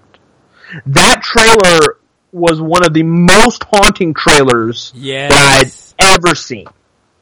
And the game was mostly just garbage. I mean, I don't say it's garbage. It was fine, but there was no emotional resonance to the game that was in that trailer. The story was mostly throwaway. There was no, important storyline or character development moments. It was mostly just you're on this island, zombies are out there, try to survive. End of story. Normal zombie hack and slash kind of stuff. And it was so disappointing to see a trailer like that, and for it to end up being absolutely just a run-of-the-mill video game. It was very disappointing. Zombie U, the trailer was haunting, and then I played the game. Still a little bit haunting because it's one of those games just like, okay, what the code is, like, but it's intense, yeah. But it doesn't, impact or impress like that trailer did, the actual game. Yeah, it's almost, you almost got to be careful. Tone pieces are important. And do you watch Rick and Morty, the cartoon? I've seen it. I don't think it's funny. Yeah, that's all right. It's not super funny, but they do this thing where they'll have interdimensional TV, and so if you've watched the show and you're listening, you know what I'm talking about. If not, I'll kind of describe it to you. But they'll have just parts of different episodes where Rick and Morty sit down on the couch and they're watching interdimensional TV, and so it's just TV from all the other dimensions, and it's just crazy stuff like man with ants for eyes and whatever. And so what they're doing is they're channel surfing, and they have like this 10-second clip of like a funny idea, and then they move on, because you can't make a show out of that, right? But it's a funny tone piece, right? And so that's kind of how I feel sometimes about video game trailers in that. So now to circle it back around, like that Dead Island was a great tone piece. I would have almost just liked to have a 5-minute short story released as like a movie, like a little mini movie, and just let that be the thing. because that was in no way indicative of the video game. So I would much rather have a trailer or have some sort of indication of what the game was actually going to be, rather than have a tone piece that does not set the tone for what you're building. And what happens is, no matter how impressive your game is, you know, if you show me here's a great example. If you pull out a big jug of chocolate ice cream, and you set it on the counter and ask me if I want some, and then you open it up, and when you start dipping, it's refried beans, and you're like, here you go. You're like, well, that was not what I was expecting. The tone piece you showed me was ice cream. That's what I want. And now I have to eat a bean. I don't want beans. This is not Mexico. So it's this idea of, if you're gonna set a tone piece, make sure that what you deliver is exactly the same in that tone, because what will end up happening is that you actually do lose your audience. No matter how good the game actually can be, you're not going to be able to gather the audience that you want if you're too far off, you know, the compass. Yep. Ubisoft, you learned it with Watch Dogs. Oh, that's true. Watch Dogs is another great example. Yep. Guerrilla Games learned it with Killzone 2. They showed that amazing trailer, and then you play the game, you just be like, this wasn't within the trailer. Alien Colonial Marines? Oh my goodness. I think that one takes the cake for everybody. Yeah. Yeah, it's almost better just to like put out a trailer of like stick figure drawings. Yeah. And then when you get the game, no matter how bad the game is, you're like, well, it looks better than stick figures. I mean, it's pretty impressive. I was expecting stick figures on the screen, so this is great. Aliens, huge problem with Colonial Marines. I kind of just want to, because Randy Pitchford did that talk with Ryan McCaffrey on IGN. Concert. That's right. I still gotta watch it, but I'm just like, people still don't trust you. People still do not like your personality.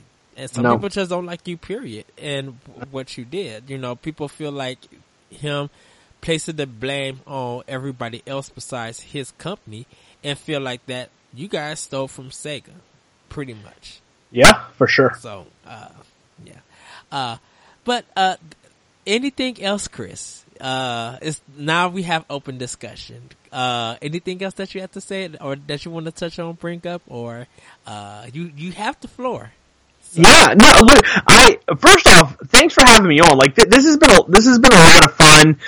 You know, when, the shows that we normally do, you know, Life of Gaming, Xbox Dive, they tend to be kind of, you know, news related and that kind of stuff. And all that stuff's important, and I like talking about it. But to kind of be able to step back on a show like this and just kind of give your opinion and talk about something, you know, maybe a little bit bigger than just, you know, what game is coming out in November, has been a lot of fun. So thanks for having me, you know, on. I guess kind of just to wrap up, I feel like, and I mentioned this earlier, and I think it's a good place to kind of recap and end.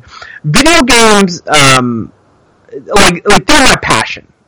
You know, it's funny, I joke around with my wife sometimes, and she's like, you're buying another video game? I'm like, well, you know what? I'm not buying $500 golf clubs. So it's like, you know, you pick your poison, okay? I mean, I'm not, you know, I don't have season tickets to the Cowboys, alright? Let the church say amen right now. Amen.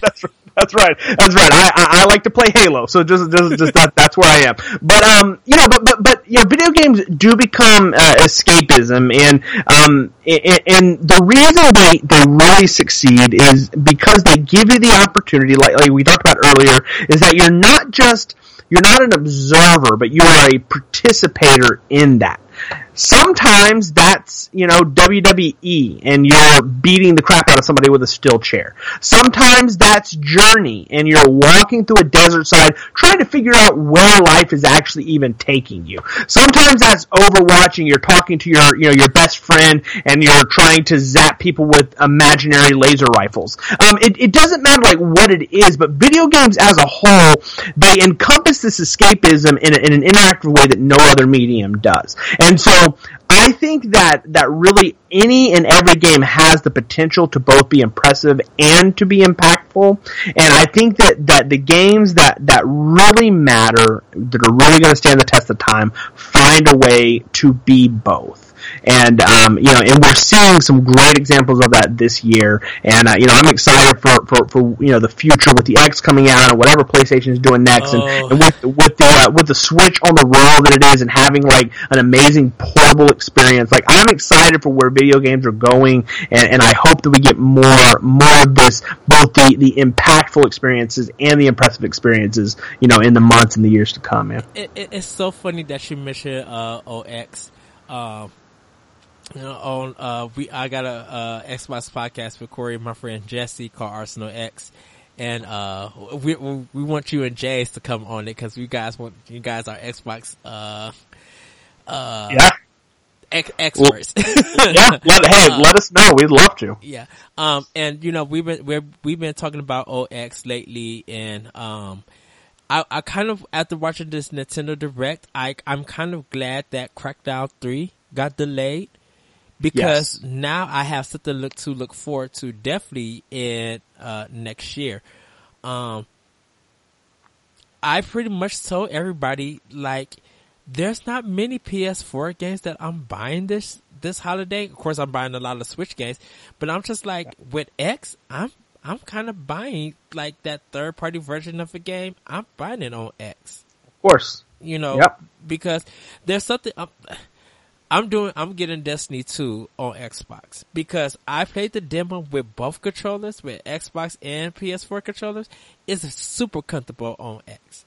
Yes. And I want to see how OX does. Now, my thing with OX is Microsoft gotta market it. And I want to go to a Microsoft store and kind of be like, can I get a demo try on one of these TVs and see how, really see how OX is? Because I'm going to be asked the questions of like, how's the install times? How does this look in 4K?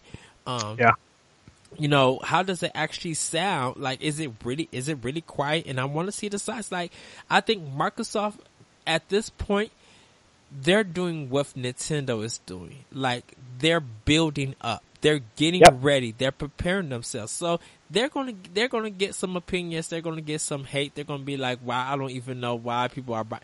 They're doing they're gonna get that because they're building up and they believe in this next product. I chose Xbox One over PS4.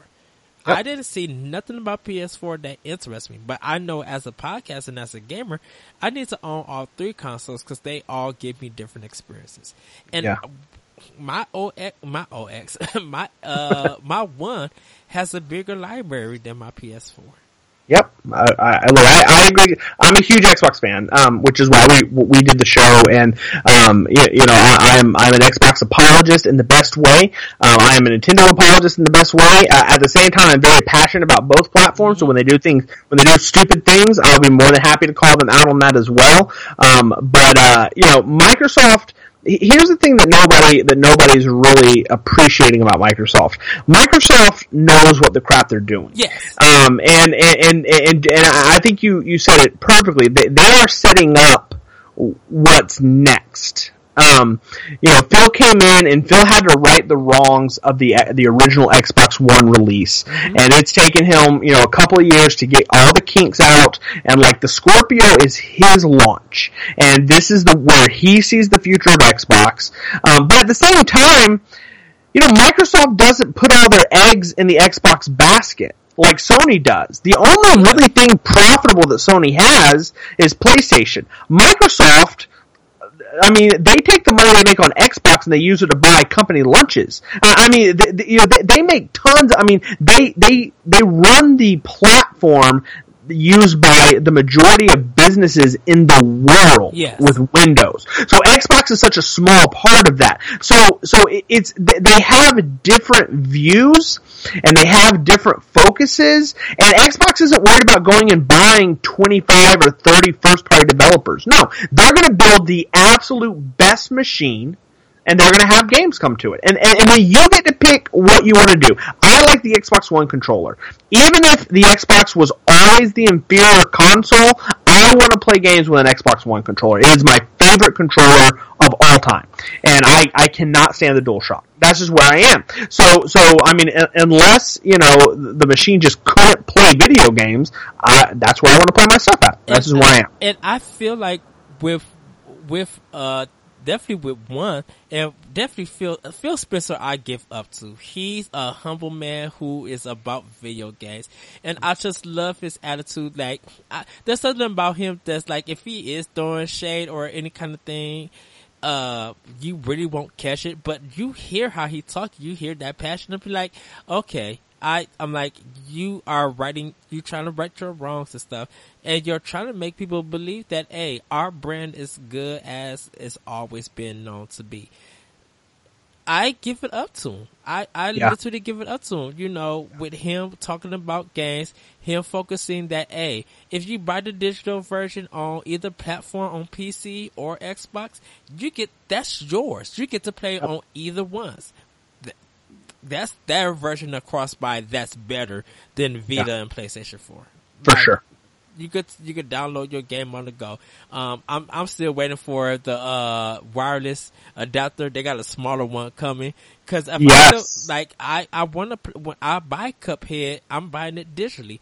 I want to play Cuphead on my computer when I go out. It's not going to be too taxing. I want to play with the Xbox controller. And them learning how important backwards compatible is, that is going to attract more people not only to buy the digital version of your games, which is more money and more copies for that company for you guys. You guys have 3 consoles worth of material. You have 1,000+ games now that could be on that one system.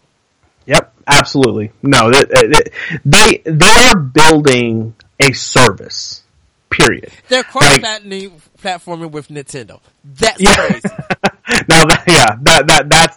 I mean, they just announced in the Nintendo Direct they're now bringing Minecraft to the 3. Like, it's here. It's out now. Minecraft on the 3DS. Like, that is a Microsoft game. Microsoft is the only company that has a in-house owned and developed game on every major platform: iOS, Android, Nintendo, Sony, PC, Mac. They own all of it. And Phil Spencer wants to work with Nintendo to get Rare games on the Nintendo platform. Sure, he wants to work with Sony to do crossplay with Rocket League and with whatever other games that they want to come out. So he look, at the end of the day, Microsoft is building a business model, a service, and Sony is building a console, and that's fine. There's nothing wrong with that. But in my opinion, Sony is very focused on PS4. And, we don't have backwards compatibility with PS3 games. It's not there. Now they have PS Now, right? But you can't download the PS3 games that you own on a PS3 on your PS4. It's not possible. Yes. Without buying it again. I absolutely do not believe for one single moment that when PlayStation 5 comes out, that you're going to be able to download your PlayStation 4 games. Because Sony thinks of business in the confines of a box. But Microsoft thinks of the business model like Windows. They are building a platform. The Xbox is going to now live in, perpetual motion. Every generation, every new iteration is going to have all of your achievements, all of your unlocks, all of your games that you've bought. Like, all that stuff's going to be there. That is the vision. Now, if they can achieve it or not, it's a different conversation. Yes. But that is the vision. They are building this infrastructure and this system around a brand, not a machine. Yeah, they've seen how strong that backwards compatibility is. Yep. You're about to go back to the first Xbox. Don't you know now people who got those? Because I still got Star Wars. Battlefront? No, the BioWare one. Oh, Knights of the Republic. Yeah, KOTOR. Yeah. But if I could, I got Psychonauts. I got a lot of still of the one. Yeah. I got Jade Empire still. Oh, such a good game. So I'm like, they see how important, when they see the money that Nintendo is raking in with their backward stuff, and now they want to play catch up, when they were just like, well, we don't believe that players will want it. Yeah. And now you're coming with a stats that 360 games, backwards compatibility, backwards compact is making you guys not only money, but it's like the highest reason that people are playing your system in the first place. Yep, absolutely. No, for sure. So. Well, yep. Chris, go ahead and plug. Do you have anything that you want to plug? Yeah, listen, if you guys want to follow me, you can find me pretty much everywhere at Neo Lego. It's NEOLEGO, just like it sounds. I'm mostly busy on Twitter, so that's kind of where you can find me. I post pictures on Instagram if that's your kind of thing. I will plug the Xbox Dive. Listen, let's just say, look, I'm gonna try to be a Nintendo PR rep right here. Look, I have nothing to announce right now, but I would encourage you, if you are an Xbox fan, to follow the Xbox Dive on Twitter and maybe even subscribe to the Xbox Dive podcast on iTunes, Stitcher, or Google Play. Yes. And there may be something in the future that may come to those places. That's all I'll say. But for everything up until then, you can follow me at Neo Lego. I do a bunch of other stuff. I write for a magazine called Geek Parenting, which, and then I do some articles here and there for different things. So anything that, I'm a big self-promoter. So if you follow me on Twitter, you'll see all that I do there. Yeah. And I would love to apologize to James also and you when I came on Xbox Dive and changed the whole conversation in chat. Oh, no. And James when James, and don't forget, me and James haven't podcast yet. But when he was just like, Eddie V, is that Eddie? You done changed the whole, and then our chat changed our whole conversation on the show. And she's like, that dang Eddie V. That's right. Shout out to you, James. I love you, man.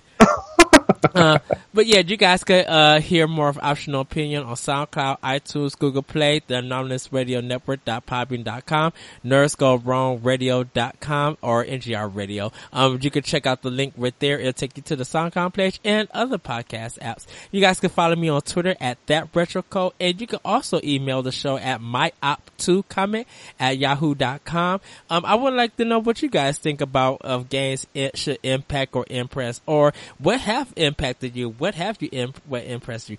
Hey, talk to us about this. Tell me about your Zelda stories or how you feel about that. The Microsoft Xbox One X. Like, tell me your opinions about this and some of your options. I want to hear some of you guys' solutions to some of these problems or this topic. I want to hear that. Other than that, everybody, and the beauty of Video Games Volume 3 has arrived this week. I am talking about handheld. So you guys can check out that episode that I did with Corey Derrick. We talked about the beauty of handhelds. Very good discussion. But once again, Chris, thank you for coming on the show. You are welcome anytime. If you hit me up and be like, Eddie, I got a topic that's on my mind that's so dear I want to talk about, you have free reign. It's just, you know how the show goes now. So That's right. So. I appreciate it. I've really enjoyed, I love the show. I really enjoy, being on. So yeah, I'd love to come back. Yeah, thank you. So everybody have a great week, have a great weekend. Get some good gaming done. I'm going to be playing Inside, Walking Dead and Oxenfree. I've been catching some games up. But yeah, everybody have a great week, have a great weekend, or whenever you're hearing this podcast. All right, and we are out. Bye. Oh man, good show.